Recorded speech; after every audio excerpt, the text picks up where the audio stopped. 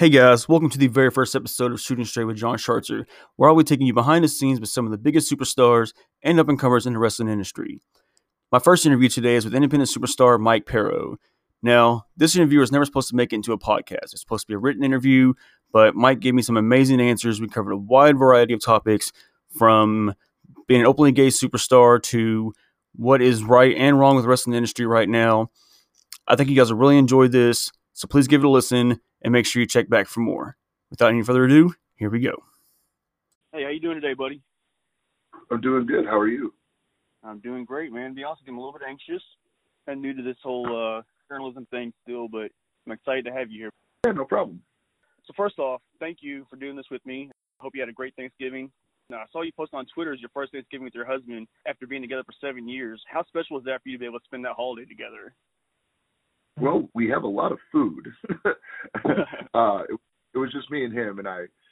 So for the past 7 years, we never had the opportunity to have Thanksgiving. And actually, growing up, I always played sports, so Thanksgiving was, not one of those huge holidays in my family, because everybody had sports and we were doing things and in college and all that. So, and the past 7 years, I either had to work or I was wrestling the past couple years in Japan for the tournament. So we never had Thanksgiving together. So I wanted to actually cook a turkey this year, and it came out really good. I was pretty impressed with myself. And it was special because it was our first time as a married couple having Thanksgiving. So kind of starting our own little traditions. We'll learn a little that we overcook for just both of us. So we have a lot of leftovers. I find that hard to believe that you didn't eat it all. You're a large man. Yeah, well, we tried to get through it, and we still have a lot of turkey. We had a 20-pound turkey, so. Oh, good Lord. Yeah, so we'll have leftovers for the upcoming week. So you got married right as the COVID-19 pandemic was starting to shut everything down. If at all, has the pandemic affected your first year as a married couple? Well, so since the day I met Morgan, I never wanted him to leave. Like, he had an apartment, and he ended up staying with me for the time. So, the only time that we actually had been separated during these past 7 years is anytime I, go on the road for wrestling or, those long periods in Japan. So it didn't affect us as it would, people that aren't used to being together. He's my best friend. So anytime that I'm not wrestling, I'm with him. We work out together, so it wasn't as hard as it was for other people. But we actually try to make the best out of the situation, because, we played a lot of video games together. He kicked my ass. I'm just going to say he cheated because he's a cheater. I won all those games. But so it was wild, we were the last wedding in Orlando. Gay marriage did end the world. 3 days later, Orlando shut down completely. So everybody that had come to town to go to Disney and all that, Disney closed that weekend. The day of my wedding was the last day Disney was any sort of open, and then they closed. So it was a wild experience. A lot of people calling me on my wedding day saying, hey, we can't fly in because they're telling us we can't get back. And so that was pretty wild to have on your wedding, is your friends and family being feeling so bad that they can't come. But it ended up being an awesome wedding. It was a cool experience. I wouldn't change it for the world. Our relationship started out crazy. Why not get married while it's crazy, when I first met Morgan, I told him I was never coming out. He would never meet my family or my friends, and he only could come over at nighttime. So, from making it from that point to, saying the I do's, I think he was just like, hey, we made a lot of progress. So what games did he kick your ass in? Did he cheat in? We played a lot of Mario Kart, a lot of Mario Party, a lot of Mario. And after that, he doesn't like to play sports games. So, so we didn't play any of those. So it was a lot of Mario Kart. I won't play Super Smash Brothers because it just cheats. So moving on to wrestling, when did you first get the urge to become a pro wrestler? And was that something you always had an interest in, or did it come as a surprise even to you? Well, it was funny because I wasn't the first one in my family into wrestling. It was my sister. And then she liked Bret Hart and Shawn Michaels and all that. And I really wasn't into it at that period of time. You know, but I'd watch it every Sunday at my grandparents' house. Every weekend when my grandparents lived next door to us. They weren't my biological grandparents, but they were raised as they were our grandparents. Mm-hmm. Her mother came from Ukraine. So the two things to be like super American was she loved pro wrestling and the Dallas Cowboys. So that's why I'm a Dallas Cowboys fan, and my whole family's Giants. And I'm from New York. But I would watch every Sunday. I'd watch a Cowboy game over at her house. We would watch wrestling. And then in high school, that was the Attitude Era. That's when wrestling got really very popular, and that drew me in. That was the era that caught me. You know, right going into 7th and 8th grade, and just my best friend, we're still really good friends.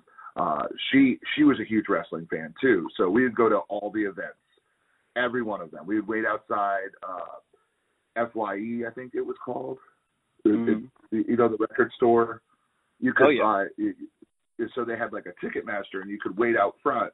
So we would get there at 3 a.m. and just sit at the door to be the first ones to go to try to get front row seats anytime they came. And we'd go to every event, you know. And I got to see some really cool stuff, you know.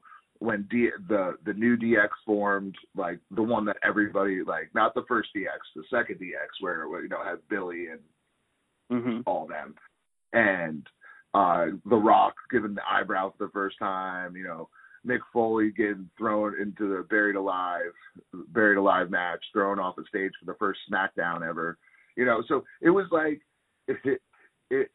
I got to see really cool events in my hometown. You know, the beer truck for Stone Cold, I'm in the front row. So that's what really hooked me. And then when I went to college, I used to make my teammates, you know, we'd have video games going, Monday Night Football, and we had to have Monday Night Raw every week. We had to play Monday Night Raw, and that was for me. So I'd get them hooked, you know. And so all through college, I'd watch it.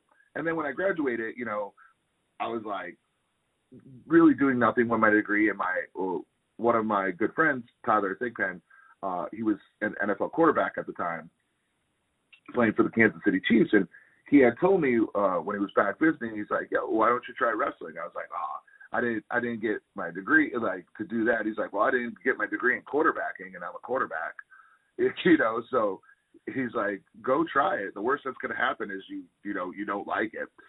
So I researched every wrestling school there was to know, and I picked 3D Academy here in Orlando, which is the Dudley Boys, Bubba and Devon.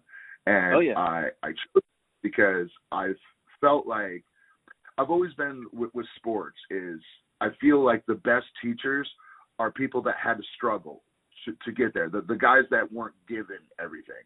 And they literally started from nothing and got to the peak of this business. So I wanted to figure out how they did that. To me, they would have endless knowledge, you know, because they weren't your prototypical guys that were supposed to make it. So me being the way I look, I'm like, well, I definitely don't look like The Rock, you know? Right. So, I played football. I played D1 football and stuff, but that's not going to, you know, I was an offensive lineman. You know what I mean? I wasn't a linebacker. So I'm a big dude. So, and they were big guys. So I wanted to figure out how they made it through the business and if they could give me some information of how to get there.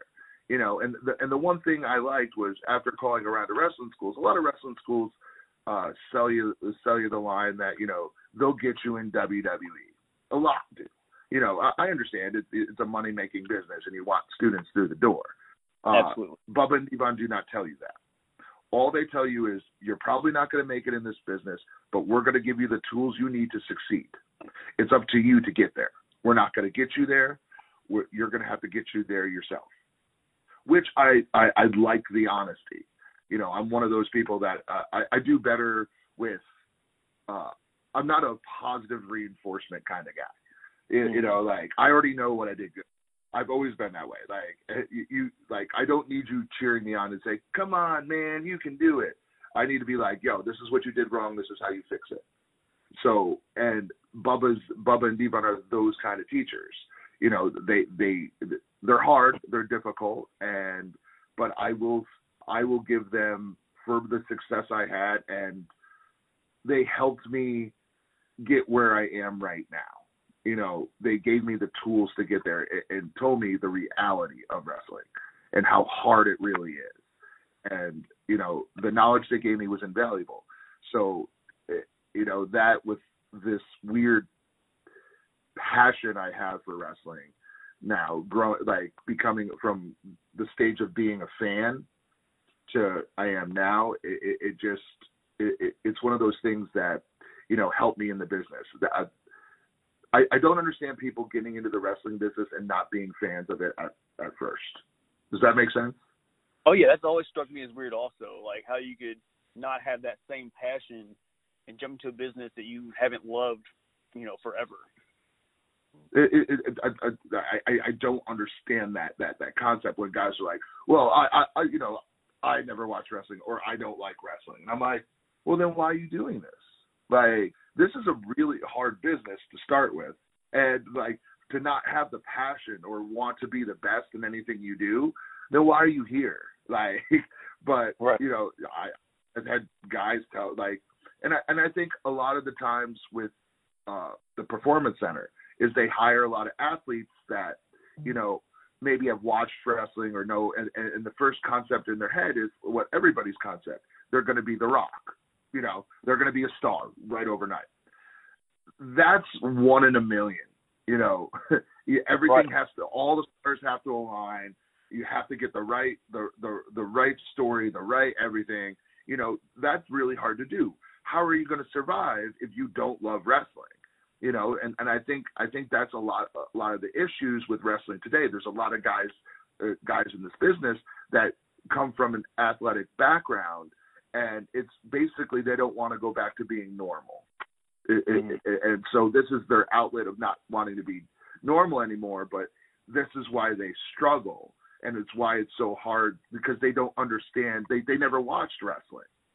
Or the wrestling they did watch, they didn't understand the magic behind it. You know, they didn't want to learn the magic trick. You know, they just wanted to go out there and get the footnotes. Wrestling's difficult. So back to what I said, why I chose the wrestling school I did is, you know, the information you learn every day, just like any other sport. I learn something new every day about wrestling. I'm constantly watching it. And it's because you always want to get better, you know. And if you don't love this, you're not, you know what I mean. It's like it's really difficult, right? And so obviously, you know, Bubba, his whole thing is about the storytelling, you know, and the passion of it all, and not just going out there and doing your high spots and stuff. What kind of stuff did they teach you about, you know, telling a story during a wrestling match versus going out and kicking ass? So, well, Bubba does a lot of things. So Bubba teaches psychology of a wrestling. Bubba doesn't teach moves. Devon teaches moves. Bubba could care less about moves. He could care less because wrestling is a fight. So it's punches and kicks. You know, everything else is just icing on a cake. But if you can't get the basics of the punching and the kicking and making it a fight, you can't tell the story. So Bubba would do a lot of things. Is like he would do a lot of things to mess with you, like to get your mind in a different place. Because like certain days he'd be like, you can't use the ropes. No ropes. The ropes don't exist. Can't touch them. Well, if you're a high flyer, you know what I mean? It's so, right. That's your game. So he would do that. He'd be like, he'd take two high flyers and he'd be like, okay, so this is the match. You're a heel. You're a baby face. Oh, and you can't use the ropes. You should see people's faces. They're like, well, that's my whole moveset. We'll figure it out. or he would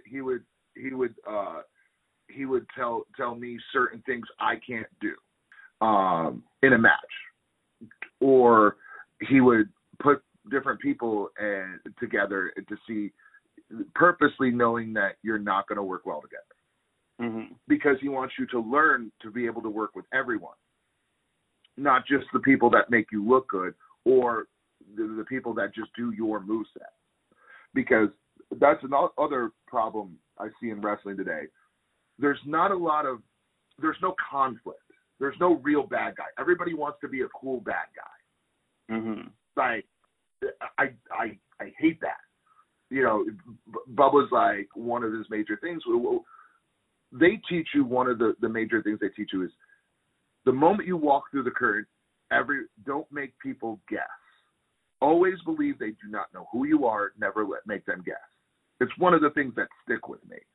Is I always approach any wrestling match that none of those fans know who I am. Nobody in that building knows who I am.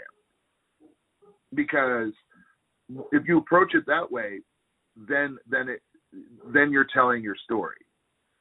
It's like, if you know, it's about getting over, and don't rely on thinking that people know you, or there's been plenty of situations where I've walked into locker rooms and the guy starts calling it, and he has a name for his finisher. Well, I don't know what his finisher. I've never met this guy. And he's like, yeah, they know my finisher, and I was like, okay, well, let's pretend they don't know your finisher, and let's tell them what it is. There's always a way to tell the crowd what you're going to do and dictate the story to them, rather than the fan dictate the story to you. Does that make sense? Absolutely does, yeah. And that's what Bubba and Devon teach you, is how to tell the story rather than the fans tell you the story. And it's a very difficult thing to do and to learn. Can you control a crowd's emotions? Because that's what wrestling is, emotions. So how are you going to do that? Doing the coolest flip in the world, you're that's just a move. How are you going to get them to believe you? That is the trick. Right. And that's what Bubba teaches. Is that's great. That's why he'll say no ropes in this match, or he banned the low blows for like a year. You couldn't cheat by a low blow or anything. He wanted you to think outside the box. That was always Bubba and Devon's thing. Think differently, and they always challenged you to think differently. And they were hard. They were very hard. They would get very angry, and they would tell you, no, that's wrong. This is why it's wrong. But that's how you learn. And that's I know a lot of people don't. It's Bubba. Bubba's a very big, over-the-top personality. But I will say this: his mind for what he knows is amazing. Him and Devon's mind, it's weird, because they already see that. They teach you how to see the story before the story's happening. And that's wrestling. And if you can see that in your head, you don't need any moves at all. A wrestling match doesn't need moves. A wrestling match needs a story. Example, why is that the most interesting story right now? It's simple. You understand it. You get what he's doing. He's doing anything, but you're really into the story, because you're like, okay, I get this. This is a family thing. He's the top guy in the family. Like, you get the clearly a heel right. Exactly. You know he's a bad guy. Does he doesn't raise his voice. He purposely talks softly. Everything in wrestling is purposely done. But you have to think about it, and you need to know like why people do it, and that to me is the art that I love. This is why I love wrestling. Good stories like that, or good heels. I love what MJF does. I watched Max grow from day one, and the one thing I I like about him is his commitment to being MJF. Mm-hmm. He doesn't falter from dictating on like, oh, you should be nicer, you should be this. Well, it's a character. The character is a TV character. The moment you start wanting to be the cool heel, where does that leave you? Why are fans going to boo the other person? How are you going to wrestle another person that's supposed to be the good guy? When the fans have to be like, well, I kind of like him because he's like fun too, right? You know. So now you have a match of two dudes, and now you have to do like 700 like falsies because technically you're both good guys, right? Where you just want to see MJF get his ass beat. Like, that's right. the difference. It's you know, that old adage in all of sports: work smarter, not harder. Right. Do you think it's a byproduct of Vince McMahon's whole, like Bubba always says, you know, he wants to create superstars, not heels or baby faces. Is it a money thing? Is it just is there too much walking that line instead of just definitive? Like you said, I'm a good guy, I'm a bad guy. It really blurs things and it kills the story most of the time. Well, I listen, first and foremost, Vince McMahon is a genius, hands down. No matter if you want to hate him, love him, or anything, he created what a wrestling is today. I would have no job if it wasn't for him. Agreed. You know, so, you know, we could sit here and debate whether he didn't ruin anything, he created it. You know, it's his. He created it. Everybody else is right now trying to catch up to him. They could say they're just like them, but they're not. They're trying to catch up. They're trying to create. Mm-hmm. And he of all people, it's not creating superstars. He's created villains. He's the only one that has villains. You know, like AEW has no villains. There is no bad guy in AEW. Every one of those dudes are the most talented dudes out there. Athletically, they're untouchable. Most of them. Right.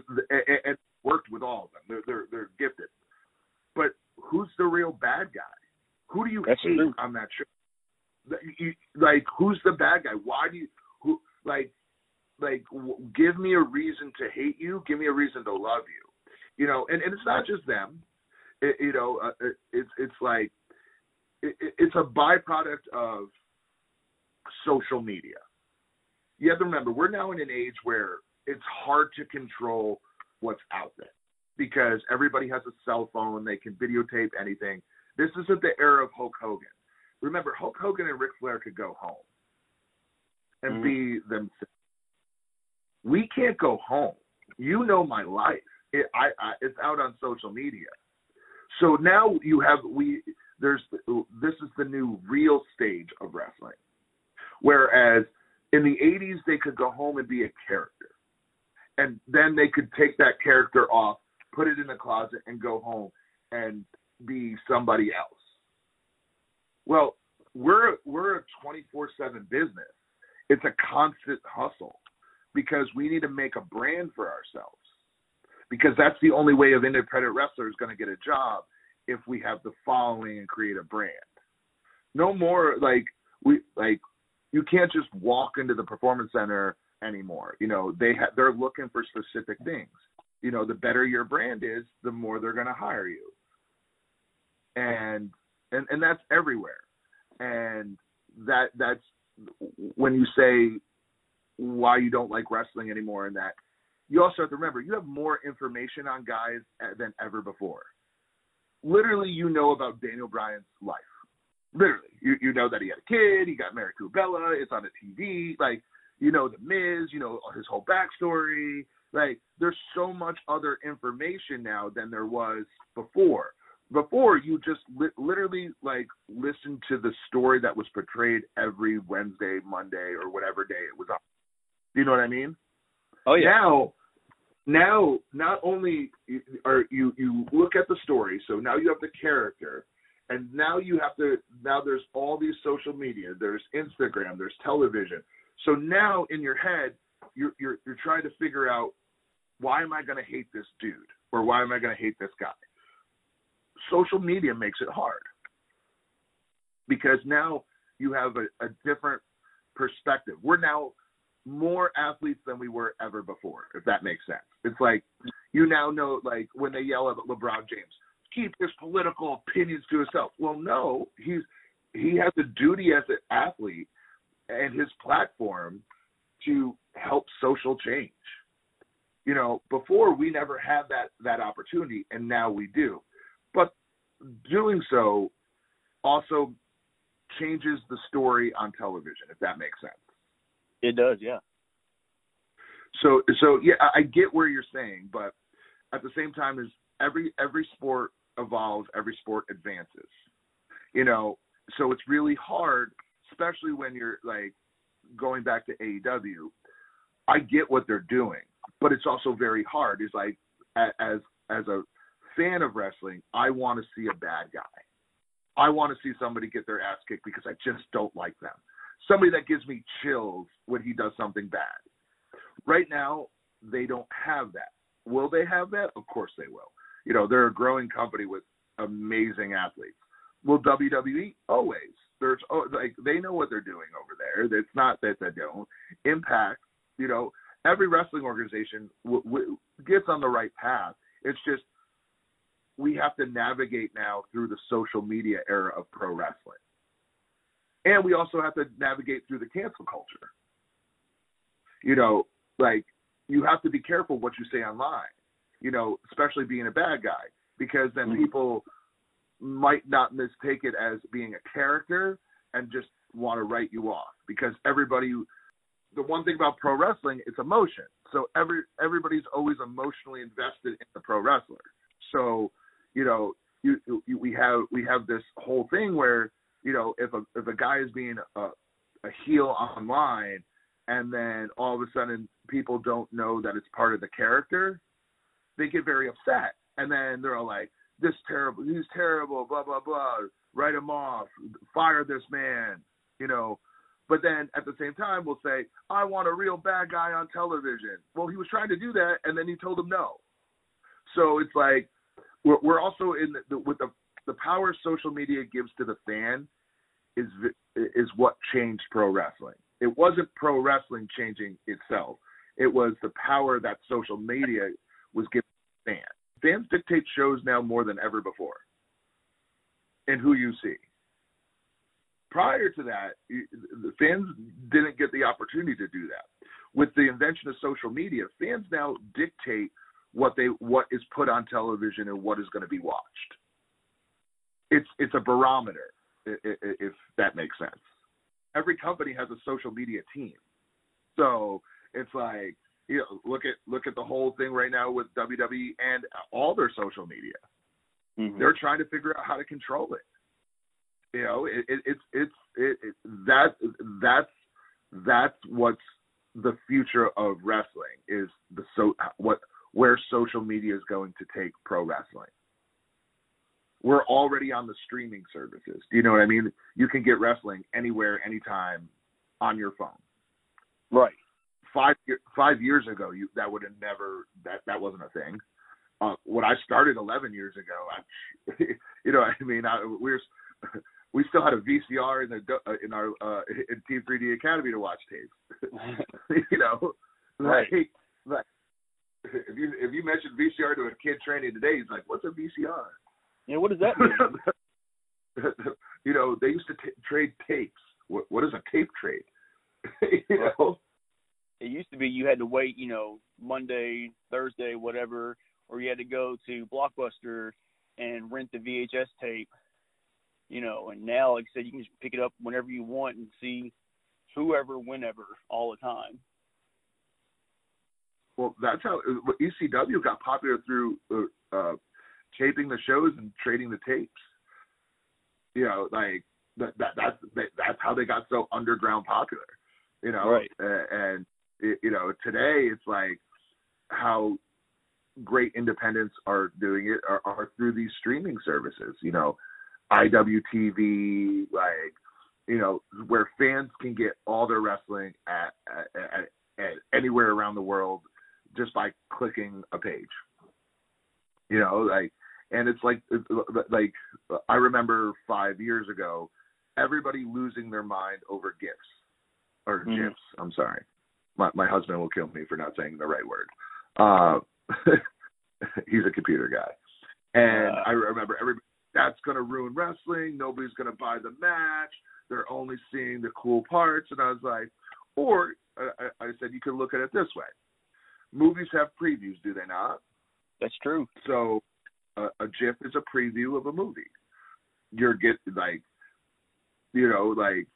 listen, the people that are looking at GIFs and don't buy the show, we're never going to buy the show anyways. The idea is to get them to look at that, see a couple cool ones and be like, you know what, maybe I'll check it out. That's the idea behind a GIF.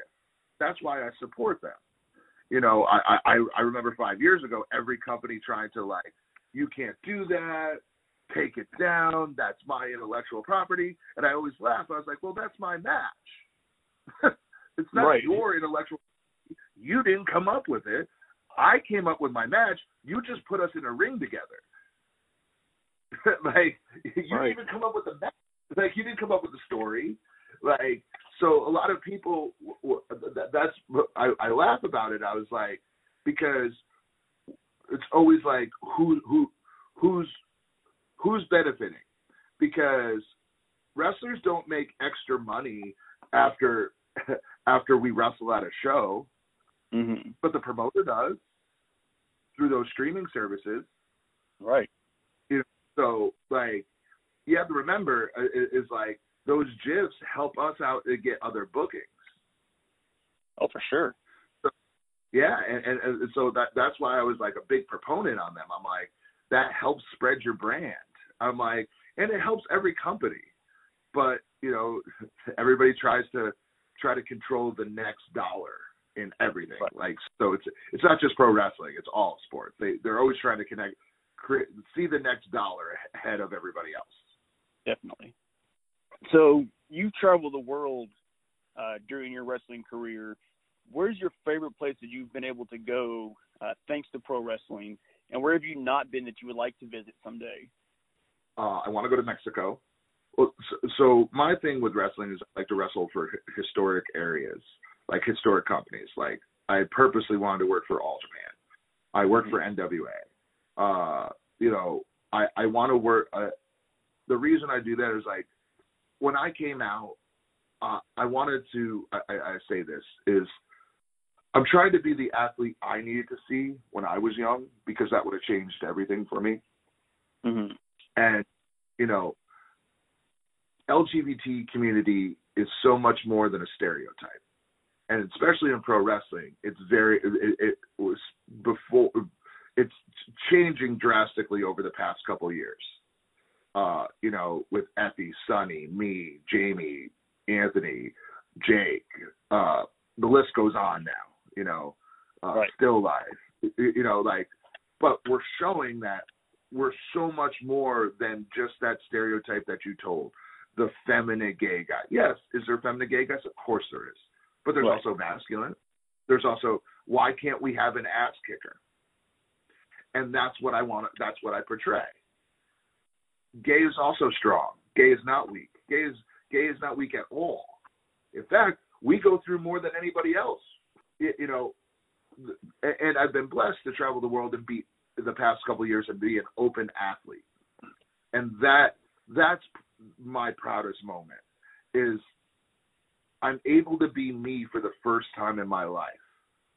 And I'm such a better wrestler for being out. There's no more, I'm not afraid that I'm not going to be hired because I'm gay. Does that happen? Yes, it does. Is it going to change? Of course it is. Mm-hmm. But it only changes when more people come out because visibility matters.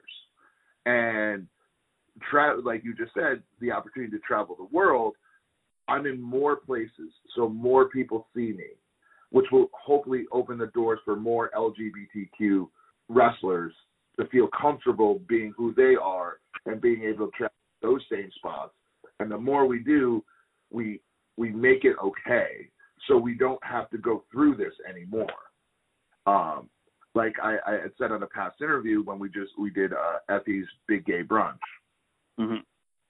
And the one thing that I took away from that was when I walked into the locker room and seeing all the queer talent and all, just be happy and not having to hide who they were or not feeling weird in the locker room because they're the only gay person in the locker room was awesome.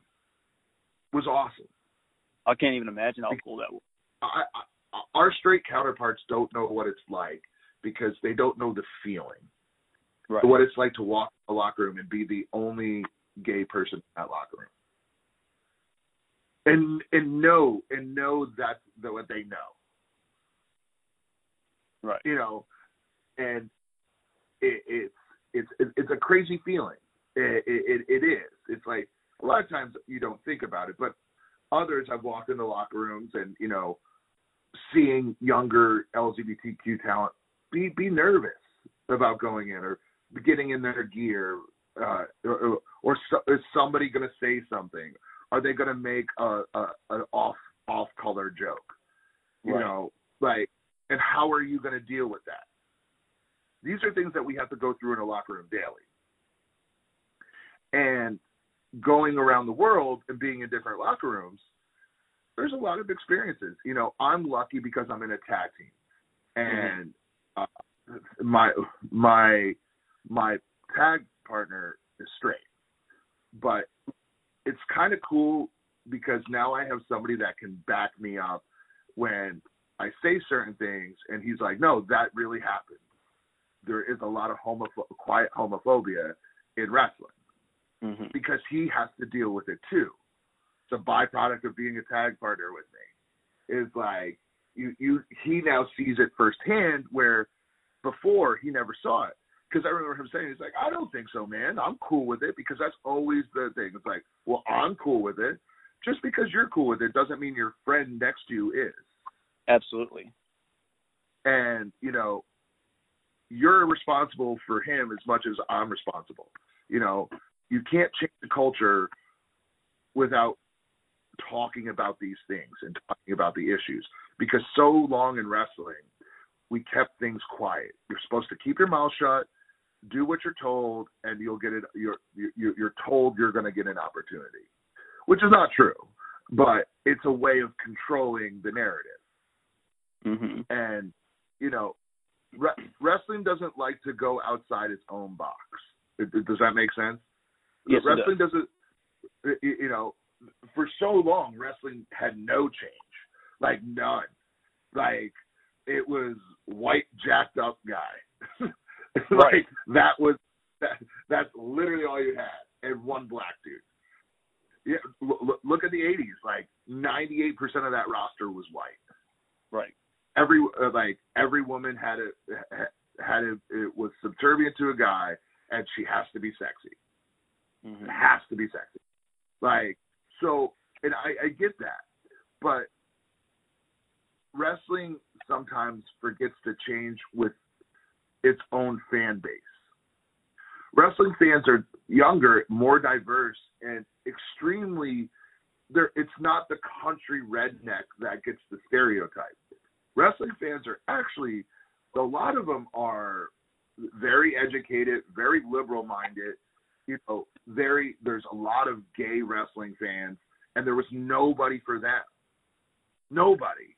Right. Imagine watching wrestling, and the first gay people you see is Chuck and Billy, and then you find out they made it a joke. Imagine being a kid and watching that. What am I thinking? I'm like, oh, okay, cool, awesome. Because it was the first time I saw two masculine dudes. Like, I'm like, okay. And I was like really into it. And then the storyline was, no, we're not gay. And it told me that them reacting like that gay was an embarrassment. That's how I took it. Now I do know that a lot of people did like that storyline, and it did help a lot of people. But for me, I took it a different way. Now, do I hate them for doing it? No, I thought the storyline needed to be done. But they never did it again. You know what I mean? Like, okay, so you do the LGBT storyline, and then the one gay guy who also wasn't gay, Rico, is like a hairdresser. And I'm like, why why does he have to be a hairdresser, wedding planner? Like, why are you giving the stereotypical things? And it just, to me, I was just like, being young, I was just like, wow, this is what people really think of gay people on television. That they would rather do a whole segment and be like, I'm not gay, I'm not gay, I'm not gay. And be like, oh, okay. And then get killed by 3-minute warning. You know? Like, right. Oh, I remember the whole segment. Like, and I only watched it once.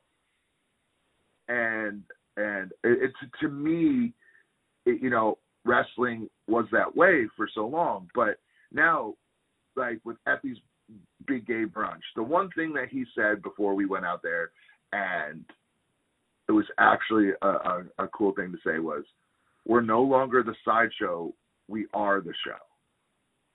Go out there and kill it. And that's true. You know, and we had fun, and we went out there, and it was a show of everybody. There was allies on the show. Everybody, it was a good show. Were the wrestling matches like 5-star matches? No. But think about this. The most memorable matches you ever watch aren't 5-star matches. You can't tell me, like example, like Macho Man versus Steamboat was a 5-star match. Nobody talks about that one on WrestleMania, unless you're a wrestling fan. You talk about Hogan. And that wasn't a 5-star match. Right. But that's the match that people talk about. You know, because I hate the star rating system. Because, you know, in sports, nobody remembers the perfect thing. They remember everything that's not perfect. If you do something so perfect, there's no memory. Like, you're just like, wow, that was really good. But you remember you remember Super Bowls for Super Bowls that are imperfections. You don't remember Super Bowls that were just like perfectly done. You know what I mean? Like a 6-6 tie. Like, you don't remember that one. You remember crazy stuff that happened. Like, so wrestling's the same way, and that's why I hate when people try to go out there and they're like, have a 5-star match. No, go out there and kill it. There's a difference. Go out there, tell a story, and make people remember you. A 5-star match is not going to make people remember you. I've watched tons of 5-star matches. I can't tell you anything about that match. But I could tell you everything about Ric Flair versus Shawn Michaels, retirement match. I'm sorry, I love you. Right. Right? Story. Was that a 5-star match?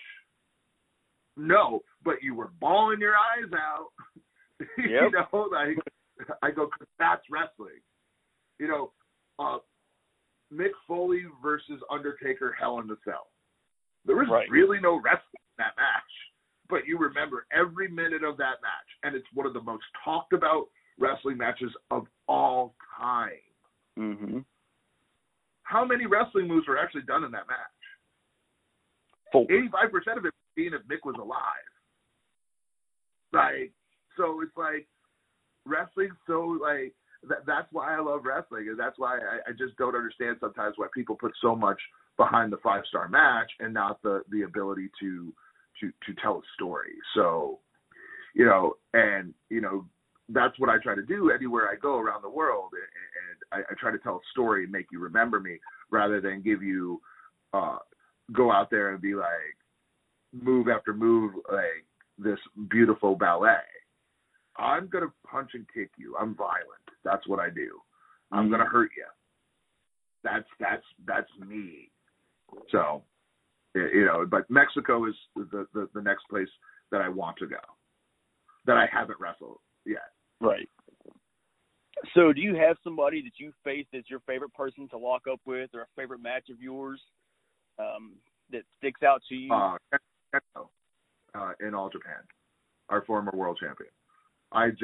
For me and him have natural chemistry. There's a couple people, but I would say I love Tajiri. I love working with Tajiri. Note to self, don't take that buzzsaw kick to the head. He still could throw that. Those are two of my favorite people to work in Japan. here, me and Odinson love working the Ugly Ducklings. Okay. We're actually working the death match this Saturday. But for some reason, we have natural chemistry with those guys, and they get what we are, we get what they are, and we don't have to like talk about stuff. It just kind of naturally, because they know what we do, we know what they do, and it's just that natural connection. You know, I've only wrestled Effie once, but we work really well together. I think it's because we get each other, like, and we'll argue about everything. So I think that's why it works. We're both very strong, opinionated people. Mm-hmm. But you know, I would say I love everybody I get in the ring with. I love the opportunity to work new people. I especially like working younger people. Like, I especially like working newer guys that are just breaking into the business. Right. Because I get the opportunity to really see where I'm at. You know, because the guys coming up now are so athletic and so talented. It gives me the opportunity to get outside my comfort zone. I like pushing myself outside my comfort zone. I don't like doing the same thing over and over and over and over again. You know, like, a lot of wrestlers work their style and only their style. And I like being able to mesh my style with everybody else's, where it's still uniquely mine, but it's giving you that matchup in sports that are different. You know, like, I always relate everything to sports. And it's like a football game. Not every team is exactly the same. So you need while the Kansas City Chiefs are going to be throwing that football all around, you need to figure out a way to make your style stop the Kansas City Chiefs. So that's the way I look at it. How am I going to stop this high flyer and make my moves matter? Those are the opponents I kind of like. Anybody that can push me to a new place in my wrestling career is somebody that's going to challenge me. I don't like mailing things in. I think I understand sometimes why people kind of like get into the mail-in zone, but right now we're in COVID. You shouldn't be mailing anything in. Like, right. Nothing should be linked. I'm like, you had 8 months off, so like why I chose to go back to MLW. You know, so much young talent there. Right. And everybody there believes they can be world champion. And to me, that's a motivating factor any sort of way. Everybody there is competitive. Nobody is there just collecting a check. Right. So that forces you to step your game up. Yeah, like, you can't go out there and shit the bed. Like, you don't have those opportunities, especially since we have limited time to be filming, you know, due to COVID and our restrictions and how long we could be around each other. You know what I mean? So you have to be on your A game all the time. And everybody in that locker room is extremely driven, talented, and a lot of the guys have already been, like, with ACH and Leo and, like, Lawler, they've already been pinnacles of different things. So now you're there pushing yourself. And, you know, the one thing I like about MLW is wrestling has what they're called agents. Right. I don't call our agents. They're more like coaches. Mm-hmm. You know, they come to you and they're like, okay. So, and they coach you on how to be a better you, rather than this is how we want the story. It's more like, okay, Mike, I want your violence more. You know, like, duck, punch. Your punches need this way. You know what I mean? Like, that's what I like about it. I don't call them agents. I call them coaches, because they're more. They give you fresh ideas rather than tell you or dictate. You know, and I think that allows to a better fight, a better creativity, and it puts more on the wrestler. Do you know what I mean? Like, oh, yeah. it challenges you rather than be like, okay, here's this is exactly what I want, go out there and do it. Well, there's no feeling behind that. Mm-hmm. Like, there's no feeling. It's empty. This is like, okay, well, this is the fight. This is, okay, now let me work with you on this fight. And they'll talk to you, and they'll work through it and give you some, like, creative ideas. And they're like, okay, now you go and do your thing, and let's see where it comes out. And I think that's a better way of approaching wrestling, is letting the creativity of – trusting the creativity of the people that you hired. Does that make sense? Yes. And I think that helps. Like, AEW does that, allowing the wrestler to be creative. I think sometimes with WWE, that takes the authenticity out of the match. Right. Sometimes you just trust the people you hire. You know what I mean? Like, I get that you have a bureaucracy and in wrestling, and everybody has a job to do. But at the same token, it's like, the Attitude Era was cool because they allowed the wrestler to be a wrestler. They allowed his creativity to flow. So that's why you had so many dynamic, different personalities. Instead of the same guy, different. It's basically like, instead of buying the same shirt in different colors sort of theory. Right. You know what I mean? Like, oh, I have 75 with this guy. I'm like, okay, well, it's just the same shirt, different colors. Rather than, okay, this dude wrestles completely differently. He has a different mindset. His walk is different. His talk is different. You know, you allow him to be him. And I like that about MLW, is allowing you to be you. And allow me to be an open wrestler, but at the same token, it's like, it's not part of my in-ring persona per se. Right. I'm gonna beat you up. That's what I do. That's who I am.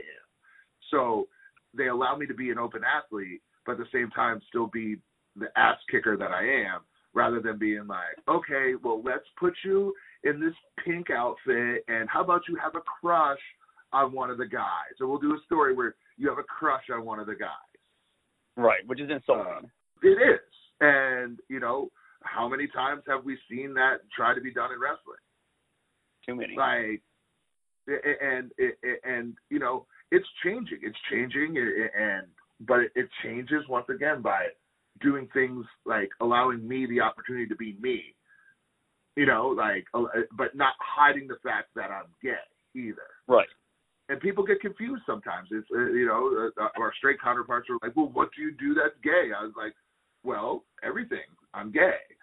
I'm like, everything I do is gay. I'm gay. Right. Well, no, you know, like gay. And I was like, okay, well, I married a man. That was pretty gay. I was like, me beating you up is also pretty gay.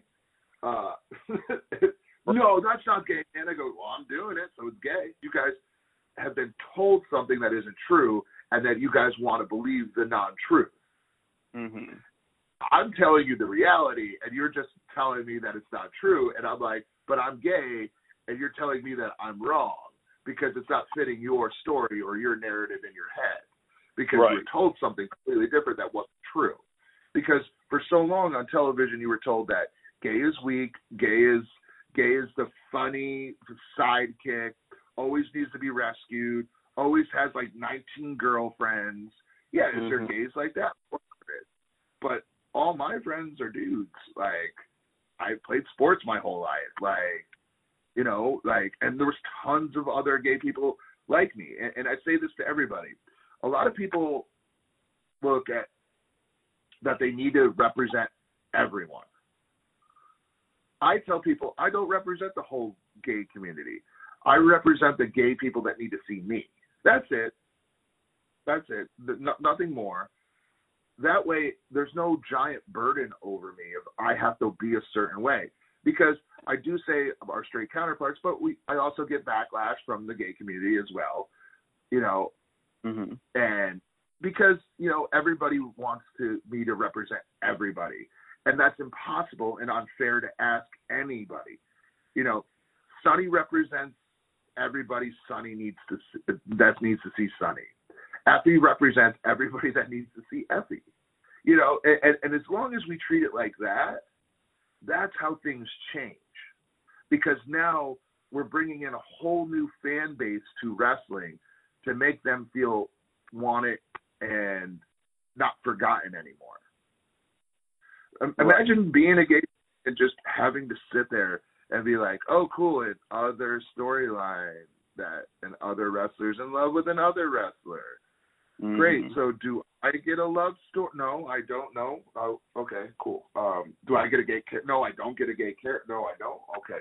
Oh, the gay character I do get, they aren't actually gay. They're just pretending to be gay.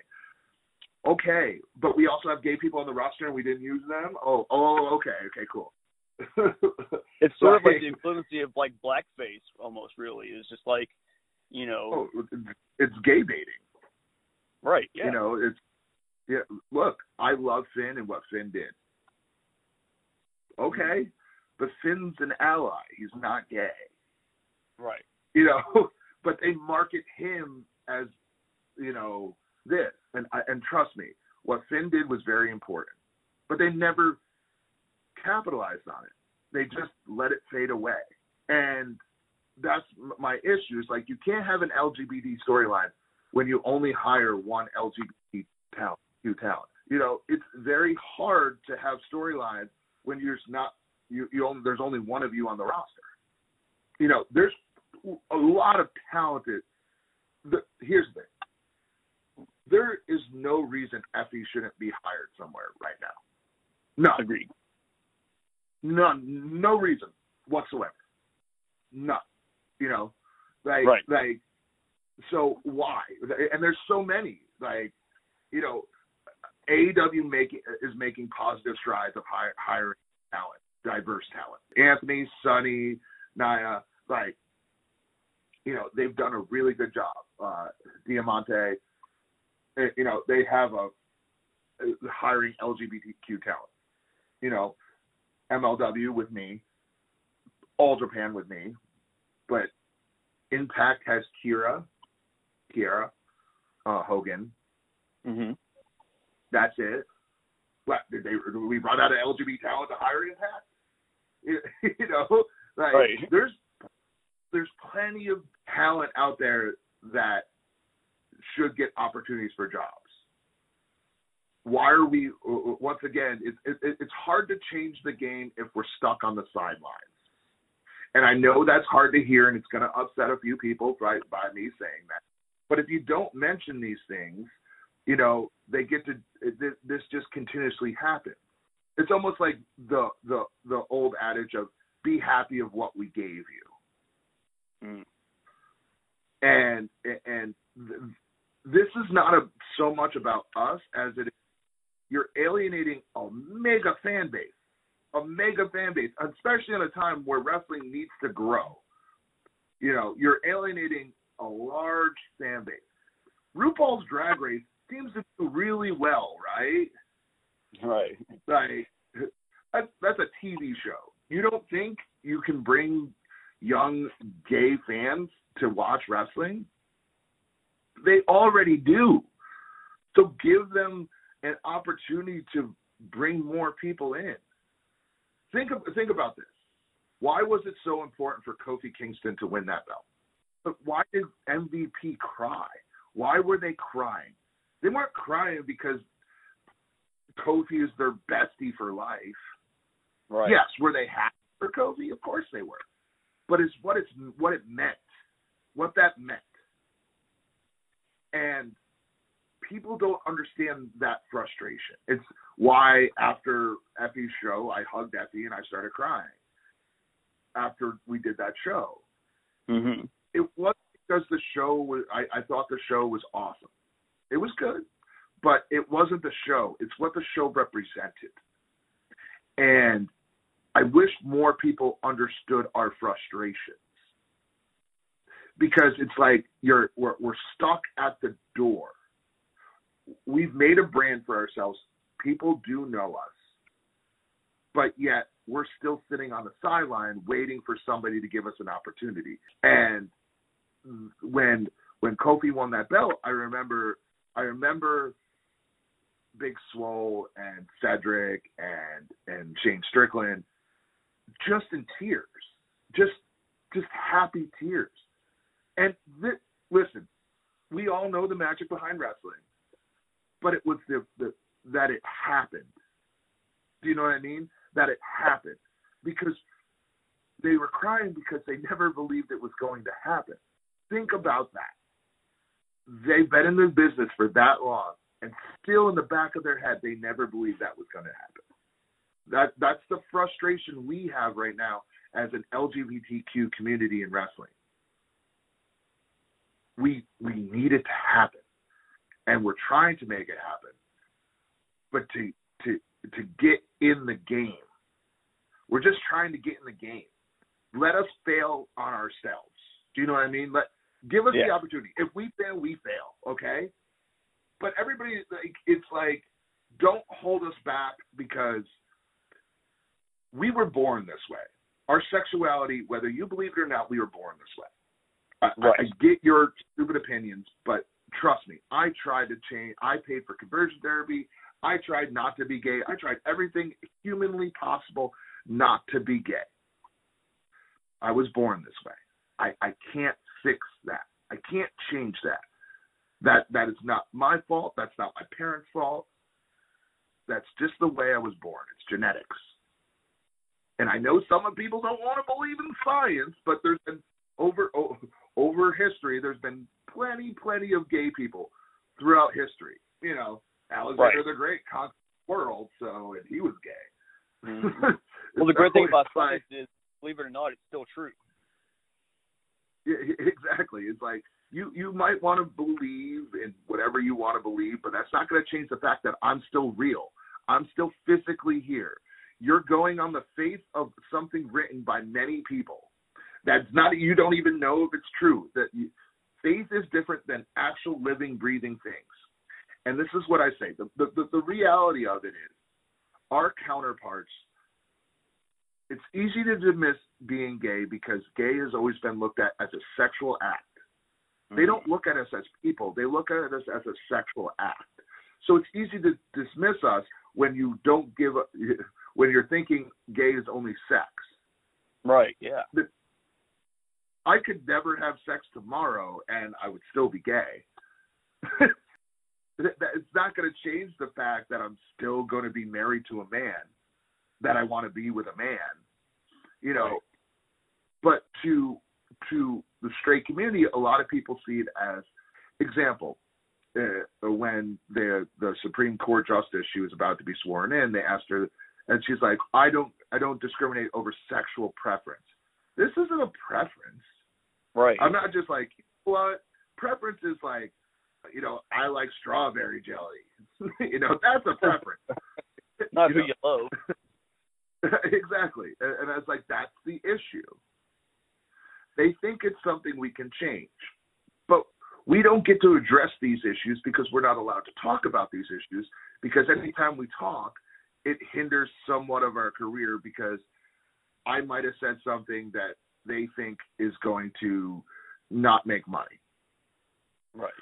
Well, one of my things with doing interviews is to be open and honest, because when I wasn't open and honest, I almost died. So, you know, the one time in my life, you know, pretending to be somebody else, and, you know, it almost killed me. So I like to be open and honest about everything I do.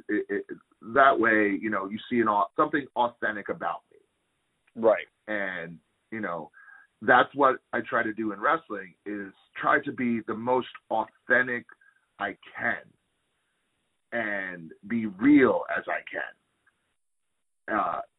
To, you know, bring you I want part of my journey, you know, so you can feel and see the frustrations that we were just talking about. Because a lot of times is you don't see the journey. You just see the end result. But it's Correct. so much more, see the journey. That, you know, I was in tears for them in New York when they were in tears, just in tears. And it was great because you knew it wasn't because it was what it represented. And I'm just hoping one day that I have the opportunity to do something the same, or an Effie or a Sonny, where, you know, I want to be the first openly gay world champion. And because seeing how much that moment meant to my friends, I know how much that moment would, for me, seeing one of an LGBTQ member win a world title and be authentically them. Right. Think about this. Kofi Kingston's gimmick wasn't ghetto. It was just him. Mm-hmm. And that's what was different about it. It wasn't like he was a gangster or any of this, like you know, it's just like, it's funny. It's like how wrestling doesn't see certain sort of things. It's like, why was Black Panther such a popular movie? It was popular because it was the first time they represented somebody as a king instead of like, you know, like as superpowers. It works the same in wrestling. We're a live action comic book. You know, wrestling's the only place where everybody is equal watching the show. Does that make sense? Yes, it does. Yeah. You could be the richest person in the world or the poorest person in the world. You're still watching the same show. You're still sitting in the same arena. You're equal at that moment. You have an 80-year-old lady sitting next to a 5-year-old kid, and that 80-year-old lady is probably losing her mind. Everybody's equal at a wrestling event. But we need the wrestlers to represent how equal everybody is in that room. For those 2 hours, everybody's equal. It doesn't matter who you are, where you came from, or what you've done in your life. For those 2.5 hours sitting in that wrestling room, we're all equal. Everybody's equal. Nobody's better than anybody else in that room. For those 2.5 hours, you're all watching the show. That's what's powerful about wrestling, because we're a representation of the people watching us. So that's why I'm a firm believer that characters need to represent the people watching us, because it's very hard to feel equal when you're sitting there and you don't see somebody like you. Right. And our job as performers is to keep that happiness for 2.5 hours or 3 hours or however long the show runs. Right. That's the power of wrestling. Wrestling has the power to change things socially. It always has. It's one of the longest running TV shows, you know, and it doesn't seem like there's a weakness in the fan base. You know, there's multiple wrestling shows still running, and we're during a pandemic. So fans are still watching. It's because it's their escape. But it's very, like I said, it's very hard for people to escape when they don't feel represented. And that's my biggest message to every wrestling company I talk to is like, we need to start representing everyone. Whether it's me, Effie, Jamie, you know, so many more people out there, Devon, like the young talent coming up. Give them an opportunity. See what happens. You might be pleasantly surprised. Mm-hmm. You know, what's it going to hurt? The worst that's going to happen is they don't do well. And trust me, you've had a lot of other people just not do well in wrestling. Right. People flop all the time. Exactly. So why not try something different? The worst that's going to happen is we fall on our face. And then guess what? You can claim you were right. Right. Right? Or you look like a genius. If it's a success, so it's a win-win for any company. That's true. And here's the thing: you don't have to have a love story for an LGBT storyline. Like, you don't need a love story. You just need multiple gay athletes, like queer athletes, on your show. It's very hard to have a storyline when there's only one. Right. In your opinion, how far do you feel like we are from realizing the first openly gay champion in professional wrestling? Do you think we're getting closer? Do you think it's something in the next year or two, or are we still several years away, do you think? World champion or like a lower level champion? Let's go world champion, just for bigger picture. World champion, 10 years away. What about overall acceptance in champions? Lightweight, I could see that Jake winning the lightweight belt, or I don't know what the cruiserweight belt. And like smaller belts, yeah. I want to be NWA tag champ. You know, I want that. I want those belts. Like I've always wanted those belts. Yeah. I want to be MLW's world champion. But we're 10 years away. We still haven't got guys hired yet. We're not even the door yet. We aren't allowed to even talk certain subjects. So until we could even get in the front door, like that's why I say we're about 10 years away from having a openly gay world champion. We're still fighting to get in the game. We can make the greatest brand online without ever being on television, and still we don't get a phone call. That is weird, right? It's pathetic. And it's because, you know, people, it's not that they're homophobic. I don't think they know how to do it. There's no need. They're already making money. So until they need to take the risk, they're not going to do it. Or until they get pressured, they're not going to do it. You know, they don't need to. You know, they're making money. You know, why in their head they use the concept of why ruin something that doesn't need to be, like, why take a chance when you don't need to take a chance? Right. In our head, we're like, but it's not a chance. It's just money. You're going to make money. This is we know what's going to happen. Mm-hmm. But there's always that fear, and there's always that concept. And like I say about homophobia isn't loud and proud. People don't yell it from the top of their lungs. It's quiet. They don't tell you about it. They just do things behind your back or not say anything because they're afraid to get ostracized or canceled by somebody. So rather than be out loud and proud about it, you know, homophobia is way different than, you know, racism or any of that. Like homophobia is like very quiet, you know, because now people know a gay person. It's so funny. It's like one of the things is like people will come up to me and straight people will be like, and they'll tell me a story about their friend coming out to them, and it will always be like a similar story with mine. And I think to myself, more of that needs to happen because now that person prior to that knew no gay person. So now they put a face to the cause, sort of say. And now but before, when nobody has anybody coming out to them or telling people they're gay or stuff, that's where the homophobia breeds.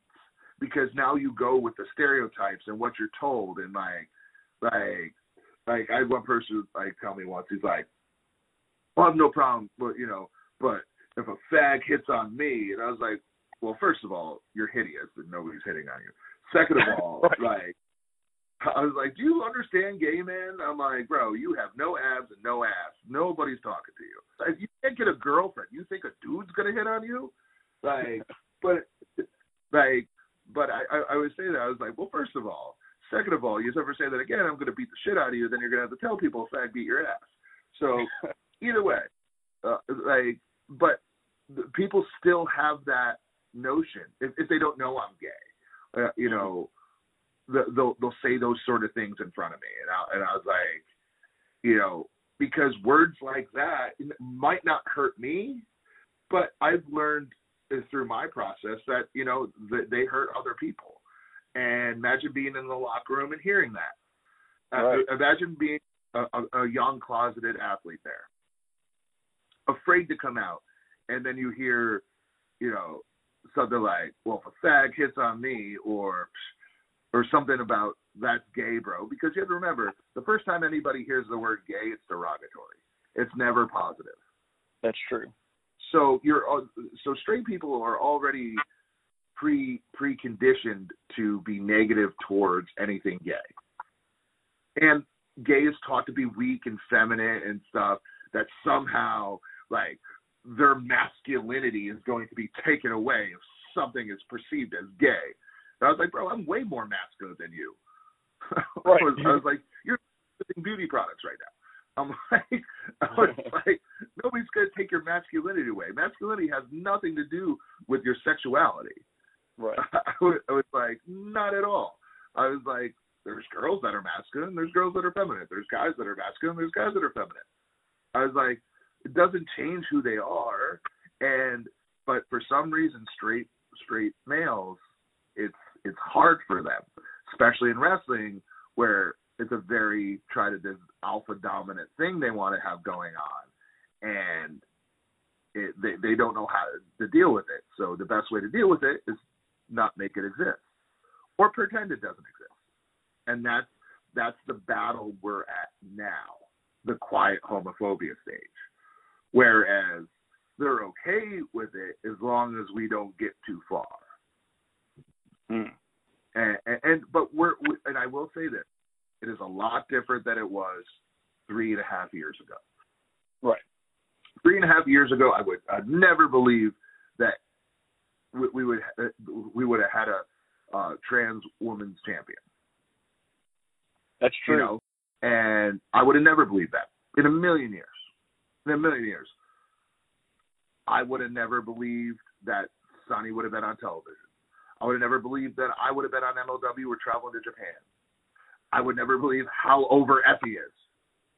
Like, you know what I mean? Like, I would never believe that 3 years ago. Right. But that's just showing you the fan base is changing. Absolutely. Now we need the business to change along with it. That's the issue. How fast is the business itself going to evolve?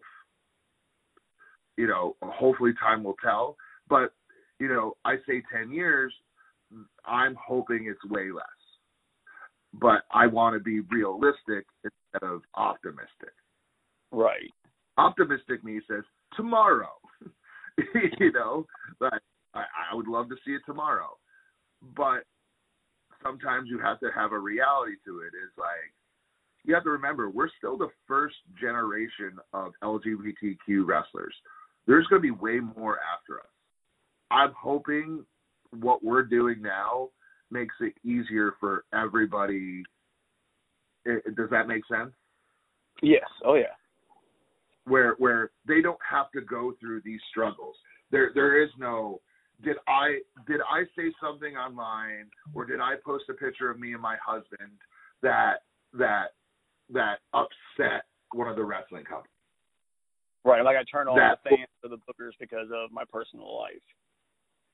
Exactly. Whereas you have to remember, my straight counterparts can post pictures of every girlfriend they're with or like some hot girl. But if I like a dude's picture online, it's like, oh, bro, why did you like that dude's picture? I'm like, well, half the time I don't know if it's a wrestler or a gay man. I don't.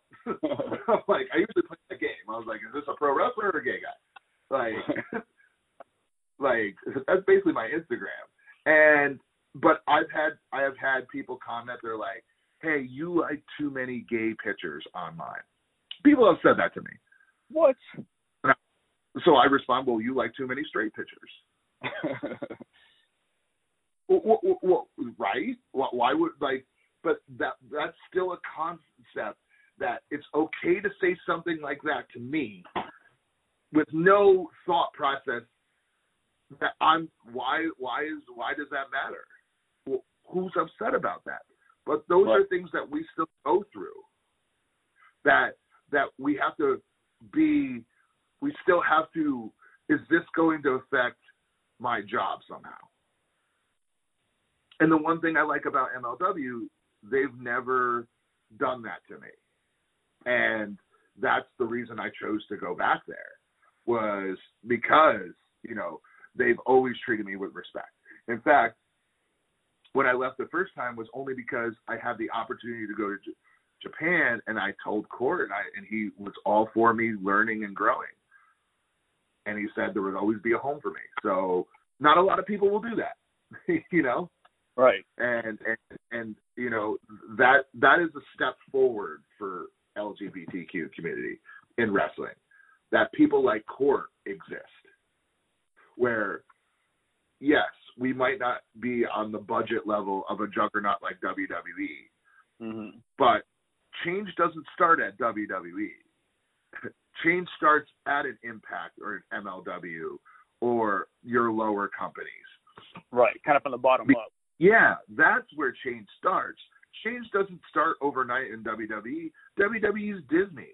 They don't have to do anything they do not want to do. Mm-hmm. Whether it's wrong or right, do you know what I mean? They've earned yeah. that right to have that ability. They earned that right, you know, to do what they want. And I don't understand why people don't see it that way. Like they like, you're not going to force them to do anything they don't want to do. You can't say anything that's going to shake their ship at all. They're a juggernaut. You know what I mean? And like $1 billion company for a reason. Yeah, and that's not a negative. They built an empire, but the empire only changes when things in the empire starts seeing other things that they want. That's how an empire grows. Mm-hmm. So, but they don't get things that isn't on their radar yet. So it's up to not only the fans, but these smaller companies to take risks, because that's the only way that they're going to grow as companies anyway, is to do things the juggernaut's not going to do. Right? Right. Like, you know, listen, Disney's a juggernaut for a reason, but other companies do well, like Netflix, against them, because they take chance, or HBO Max, you know what I mean? Like, they'll take chances on other shows that Disney passes on. But then Disney sees it's good, and then they'll buy it. That's how WWE works. They'll like something as soon as it's popular. There's no wrong. That's not wrong. You know what I mean? Like, they're the New York Yankees. They don't need to develop talent. They'll just buy the talent. you know what I mean? Yeah. Before we wrap this up, is there any kind of final message you want to pass on to your fans, supporters? First of all, thank you. You know, thank you for sticking with all the craziness that wrestling is. You know, I'm just blessed to have the opportunity after COVID to still be able to work, because there's definitely a time where I didn't know if wrestling was going to come back. You know, it's a trying time right now. Definitely, if you have the opportunity, wrestling only changes if you support the independents. The independents are the lifeblood, the lifeline of pro wrestling, and right now it's struggling. It's struggling to exist, and without the young, innovative talent that's out there on the independents now, it's going to affect wrestling for the next 10 to 20 years. So without your support, independence will die, and wrestling is not going to be very good for a very long time. But with your support helping, it's just like when it's a small business. You know, we're doing this on ourselves. So the more support you show the independents, the more that you go to an IWTV or these streaming services to watch these events, helps out all young wrestlers trying to make it in the business. And especially if you want to see wrestling change, this is how wrestling changes. Wrestling changes when you support the independents. That's where companies see the new future. So that's my main message to everybody that's listening to this, is your support does matter. You buying these little events or buying a T-shirt changes everything, because the more support you show them, the better wrestling is going to become. The less support, you know, wrestling is going to struggle for the next 10 to 20 years. So right now, during this time, during the pandemic, the more support you show these small independent companies, the better wrestling is going to be in the long run. And the better chance we have to change everything for the LGBTQ community in wrestling. That's the message I would say. Plus, just be you. For every young fan out there, don't let anybody's opinion ever tell you you can't do something. Don't. It's just somebody trying to hold you back, because you living a false life will always hinder you. Be you, be confident, be strong. Thank you for your time, allowing me to have this interview. Again, that was wrestling superstar Parrow. I hope you guys enjoyed the interview. I know I did. Make sure you guys check him out. The man is an absolute talent. And make sure you keep looking back for our future episodes, including my next one with the legend himself, Al Snow. Again, I'm Jon Shartzer. This is Shooting Straight, and I'll catch you guys next time.